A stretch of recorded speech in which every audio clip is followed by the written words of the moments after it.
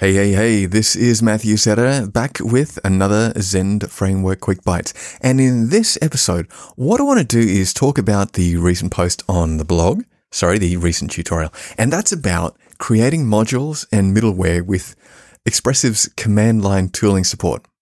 Now, specifically in this particular post, this is the first of two parts.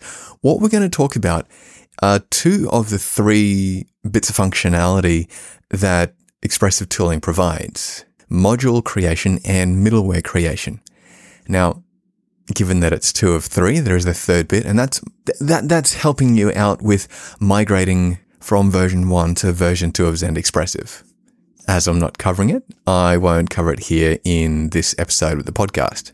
Now, to give a bit of a summary of the post itself, what we're going to do is we have a bit of a look at what the tool is, give sort of a bit of a comparison with other frameworks such as Laravel, who already have extensive tooling support. And then we're going to look at the command, look at the options, and then step through creating a piece of middleware, which is in the new or upcoming PSR 15 style. And then for the majority of the tutorial, we're going to look at the support that Expressive tooling has for creating and manipulating modules.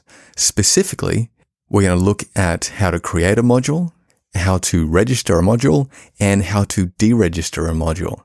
Now, if this is kind of like your first time hearing about modules in Zen Expressive, they're kind of similar conceptually to Zen Framework 2.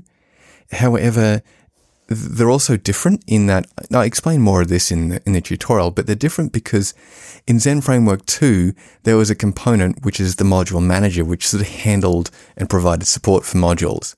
But in Zen Expressive, it's quite different. In effect, it's just a namespace and a config provider file, which makes a module available. I like to think it's quite a good tutorial. It's a good sort of look at the ever-growing and evolving command line support in Zen Expressive, why that's a good thing, how it helps you out, and how it saves you a lot of time.